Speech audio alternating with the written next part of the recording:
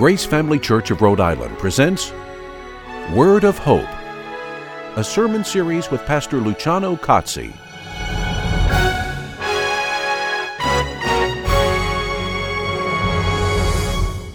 Welcome.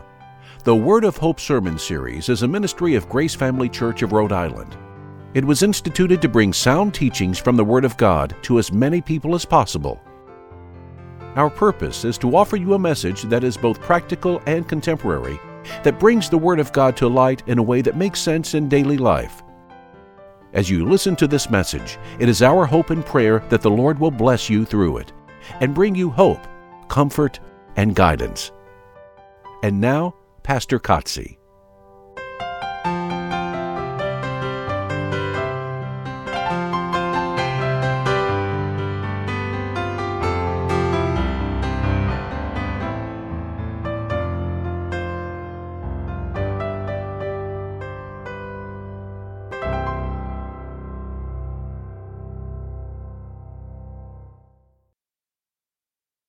The 6th hour,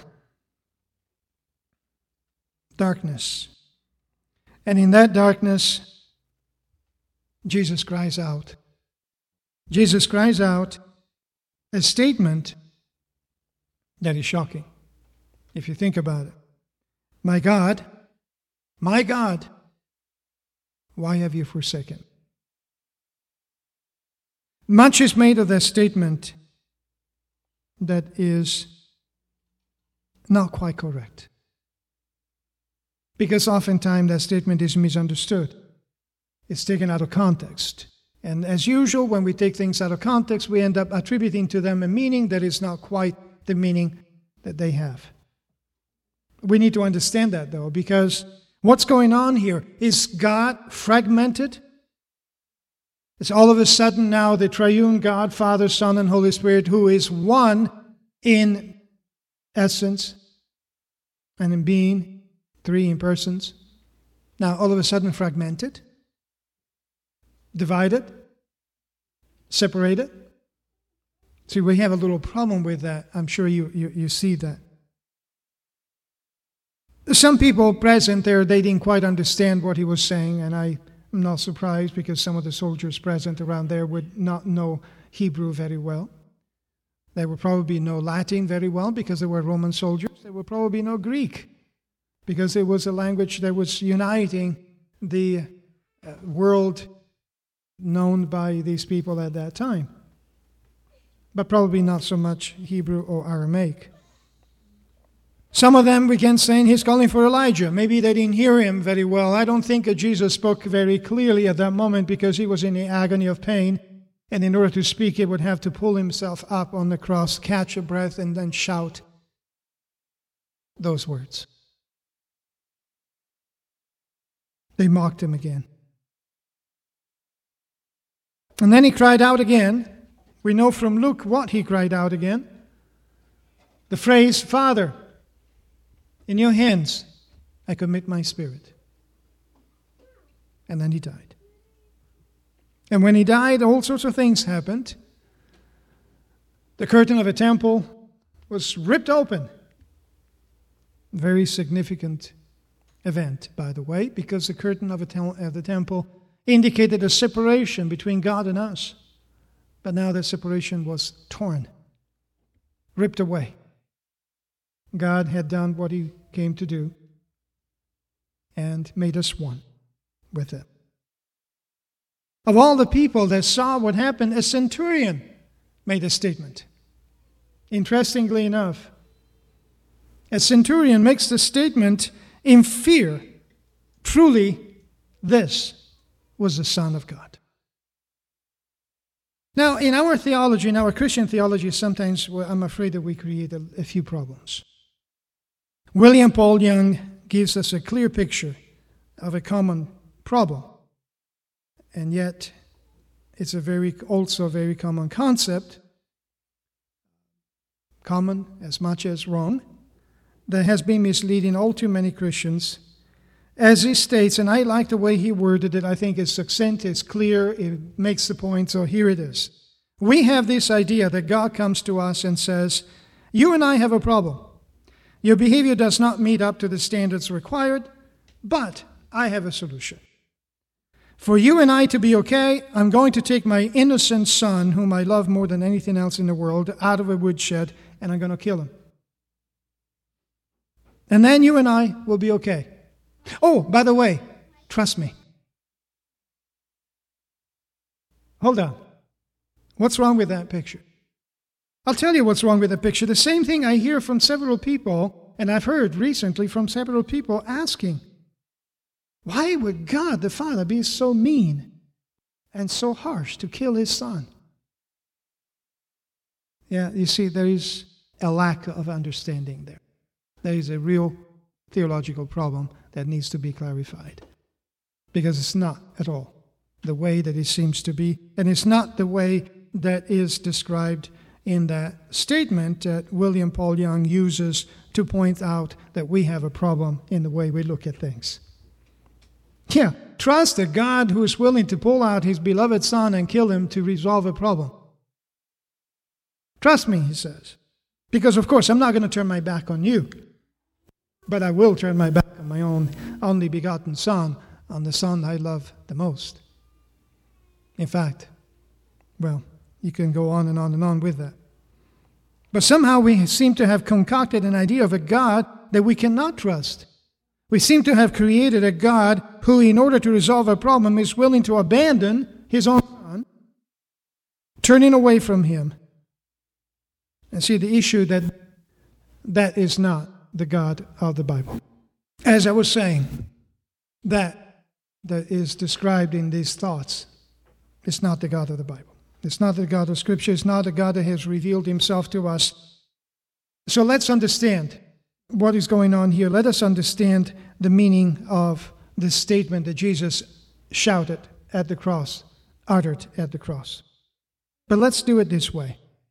Every single one of us has a story. Every single one of us. It's a story that includes our turning away from God at one point or another, because we're all sinners, and that means that we have all turned our back to God at one point or another. We all have a story that includes questions and doubts. It's only if we're not honest that we're going to say, I never had a question, I never had a doubt, I never questioned God, I never questioned this thing that we call Christianity and what God has done. We have questions. Sometimes we have doubts. We all have a story that includes our lives with its joyful moments and as well as its pain. The story includes our sufferings, real sufferings, not fake, not invented, not made up, not just something that we come up with concocted in order to appear a little more righteous to others because, I suffered more than you did. No, real, heartfelt, gut-wrenching pain that we experience emotionally and physically sometimes. That story includes our losses. Losses of things. Losses of resources. Losses of loved ones. Empty space around us that doesn't seem to be filled by anything. And our stories include a sense of being forsaken.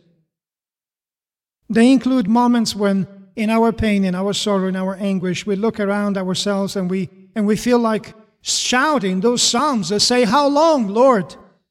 How long is it going to be before you finally answer my prayers?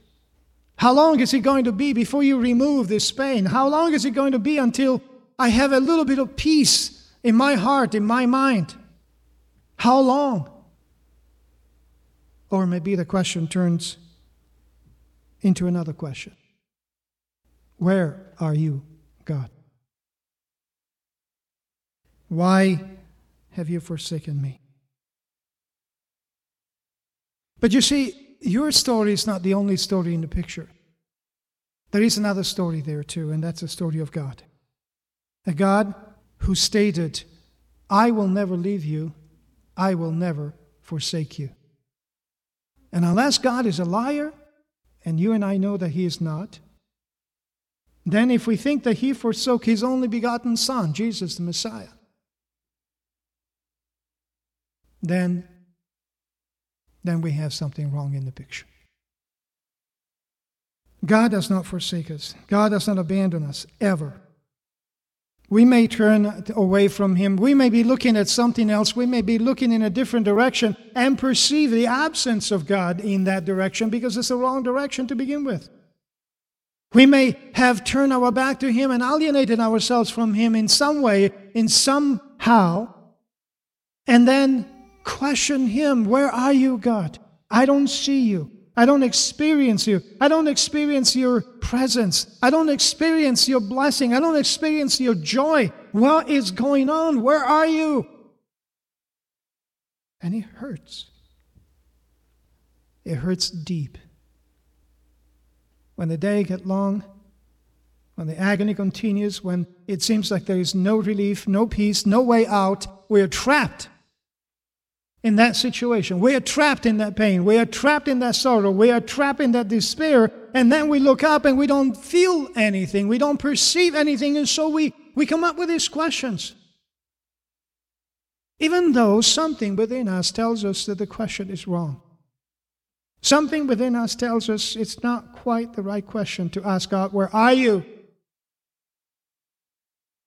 The story of Jesus is a story of God, not just of a man. The story of Jesus is a story of God who atones for us. A God who takes human form. A God that is born like one of us. A God who is willing to change Himself for us. And He begins at Bethlehem. It's a story of a man, but not just a man. It's a story of God who is fully God, but also fully man. And in the person of Jesus, God penetrates our reality, God penetrates our world, our existence, including our estrangement from God. And just like He took our sin upon Himself and made it His own, He who was sinless took your sin and my sin upon Himself and made it His own, to the point of confessing it for us.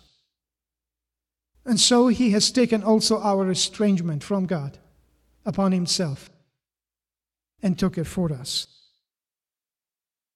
Let me be clear about this. Jesus is God. Period. There's no question about that in Scripture. It's as clear as it can be. But Jesus is not this superhuman who is not touched by pain and suffering. Jesus is not this super being who is not affected by the things you and I are affected by, is He? He is also fully human, not some superhuman, not some superman. He was not impervious to temptation. He was not impervious to suffering. And He fully experienced your frailty and my frailty. Our weakness was not strange to Him. He lived among people who felt like God had forsaken them. I mean, look at Judah back in those days. Where are you, God? When are you going to free us from the Romans? When are you going to give us the freedom, the dream that we have of your kingdom through your king, a descendant of David, and free from these invaders that are causing anguish and suffering and pain? Others were longing for God in a different way. They sensed that something was wrong in Judah at that time, and they had fervor to bring back the God of Israel into the life of Judah. Others longed for God in a different way because they were sick and afflicted and infirm. Like the man at the pool, for 30 years next to the pool looking for a healing. Jesus took upon Himself our sin and paid a price for it. Not just externally, not just physically, but in the depths of His soul, in the depths of His being as well. And it is in the depths of His being that He has taken our misery and our lost and forsaken condition and made it His own for us, making Himself lost and forsaken for us. taking our separateness upon himself so that he would experience our despair. And in that experience, he took that despair, he brought it to the Father, and healed it there. Yes, he took your despair. He took your anguish. He took your doubt, brought it up to the Father, and healed it there. Are you lonely? Some of us are. Very much so. I don't think my son would mind me saying that. He has experienced several bad relationships that have left him wounded. And from time to time he says, Father, Dad, I don't ask for anything in life, but I am so alone.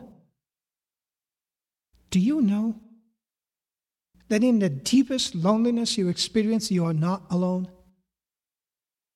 Because Christ experienced that for you, with you. Vicariously, it's a big term. That means with you and for you. He carried that loneliness on himself. That alienation that you feel sometimes from everything and everything else and everyone else, he carried that on himself for you. To heal that. To give you something different. So that even in your loneliness, you will never be alone. Because he will never forsake you. He will never abandon you. When Christ suffered, he was not just putting on a show, you know. He really suffered just like we do. Yes, sometimes when I'm in pain, and I'm familiar with pain, I try not to show it, but I am quite familiar with pain. Sometimes I'm in pain, I say, how long is it going to be until this stops? Have you ever felt that way? You know, how long is it going to take before this stops? I want it to stop. I want it to stop right now. In fact, I wanted to stop yesterday. And then he continues. He felt that sense of urgency too. He wanted the pain and the agony and the anguish to stop as well, just like we do. But he accepted it. Because it was your pain that he was carrying to heal it in the Father. He, the Holy Spirit, and the Father were never apart at that moment. During all those things that he went through, from Bethlehem to the crucifixion to the resurrection, there has never been a moment where God has split himself, where God has divided himself, where God has fragmented himself. The Father and the Son are one. The Holy Spirit is one. God is one. Yes, in three persons, but one. And that oneness has never been broken. So how do we understand those words? How do we understand that cry that he had? Because it is in the outer feelings, in God's forsakenness, that the Lord voiced his lament. My God, why have you forsaken me? First of all, now this is early wording. Hey, you God out there somewhere. What happened to you? Where did you go? Why have you forsaken me? No, he didn't say that. He said, my God. My God. That relationship was not broken. But he did say the words, why have you forsaken me? And you know, if we were looking just at that, with no background, we would not be able to understand what's going on here. But there is a background. And the background is the fact that every Jew present at the crucifixion, every Jew that heard that statement, every Jew that heard that phrase that Jesus uttered from the cross knew exactly what he was saying. Because he started a psalm with those words. Let me show you. Please pay attention for a second. Because I'm going to say, amazing grace. How sweet the sound. What's in your mind now? What is in your mind? Don't you have the rest of the words of a song? Didn't I bring back to your memory a song that you know very well, that you're very familiar with? And so it was for the Jews who kept singing the psalms in the synagogues and at the temple. And Psalm 22 was very familiar to them. And when Jesus started that psalm with those words, they knew what the rest of the words were. Every respectable Jew would know that song. And here's what the song said. My God, why have you forsaken me? Far from my deliverance are the words of my groaning. Oh my God, I cry by day, but you do not answer, and by night, but I have no rest. And yet you are holy. O you who are enthroned upon the praises of Israel, in you our fathers trusted. They trusted and delivered, and you delivered them.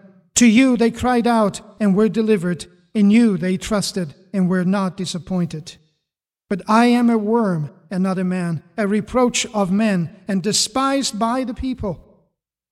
All who see me sneer at me. They separate with the lips. They wag the head, saying, commit yourself to the Lord. Let him deliver him. Let him rescue him, because he delights in him. And yet, you are he who brought me forth from a womb. You made me trust when upon my mother's breasts. Upon you I was cast from birth. You have been my God from my mother's womb. Be not far from me, for trouble is near, for there is none to help. Many bulls have surrounded me. Strong bulls of Bashan have encircled me. They open wide their mouth at me. As a ravening and a roaring lion, I am poured out like water, and all my bones are out of joint. My heart is like wax. It is melted within me. My strength is dried up like a potsherd, and my tongue cleaves to my jaws. And you lay me in the dust of death. For dogs have surrounded me. A band of evildoers has encompassed me. They pierce my hands and my feet. I can count all my bones. They look, they stare at me. They divide my garments among them, and for my clothing they cast lots. This is a psalm, by the way, hundreds of years before these events actually happened. But you, Lord, be not far off. O you, my help, hasten to my assistance. Deliver my soul from a sword, my only life from the power of a dog. Save me from a lion's mouth, from the horns of a wild oxen. You answer me. I will tell of your name to my brethren. In the midst of the assembly, I will praise you. You who fear the Lord, praise him. All you descendants of Jacob, glorify him. And stand in awe of him, all you descendants of Israel. And now there is something amazing. In verse 24 of Psalm 22 is the answer to our questions. In verse 1, it starts by saying, my God, why have you forsaken me? But in verse 24, it says, for he has not despised, nor abhorred the affliction of the afflicted, nor has he hidden his face from him. But when he cried to him for help, he heard. You get it? Jesus was quoting a psalm of deliverance, a messianic psalm of deliverance. Jesus was caring about you. Can we see that? How even in that moment, he wanted to comfort the people around him, the people who seemed to be despaired at the fact that their Messiah, that their Lord, was being killed. He thought of you. And he said, he thought of you, he gave you reassurance through a psalm of deliverance. A psalm that says, even when everything seems lost, when everything seems absolutely in utter despair, when your mind no longer makes sense of things, when your heart craves for an answer from God, God hears you. God hears you in Egypt and sends deliverance. God hears you in Judah and sends a deliverance. God hears you today a sense of deliverance. And the rest of the Psalm 22, it's considered by, even in the second chapter of Hebrews, is used in terms of Jesus' resurrection and how in his resurrection, in his life now, he praises God and he causes everyone to praise God. And how all the ends of the earth will remember and turn to the Lord. All of the family of the nations will worship before him. For the kingdom is the Lord's, and he rules over the nations. Wow. This is not a song of defeat. It is a song of triumph. And when Jesus said those words, he basically gave us a message, and the message was, you think I'm being defeated here. You think that everything is lost in here, but actually we are triumphing. It's a song of triumph. It's a song of hope. It's a song of redemption. That same Lord was nailed to the cross. It's now the blessing of all the nations, which will worship before him, as everyone will declare his righteousness. So what difference does it make for us? I think it makes a big difference, doesn't it? Because when we are in those moments, when we are in the moments where we feel like crying and shouting out, God, why have you forsaken me? Where are you, God?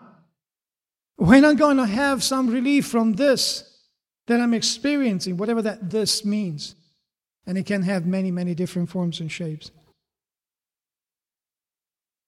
Remember Psalm 22. It looks like defeat at that moment, maybe. Maybe it looks like everything is lost. Maybe it looks like everything is crumbling down. But it is not so. Because God will never leave you. God will never forsake you. God will never abandon you. And God will see to it that all things will work out for your good because you love him. And he loves you. And that's the message that Jesus gave. And that's a message that sometimes we misunderstand so grossly, that we create a God who cannot be trusted, instead of a God who has promised deliverance, even when there seems to be no deliverance, even when we are blinded by all sorts of different things happening to us. That deliverance is there in him. So hang on to him. Hang on to him tight. And let him carry you in the palm of his hand where you're safe and never alone.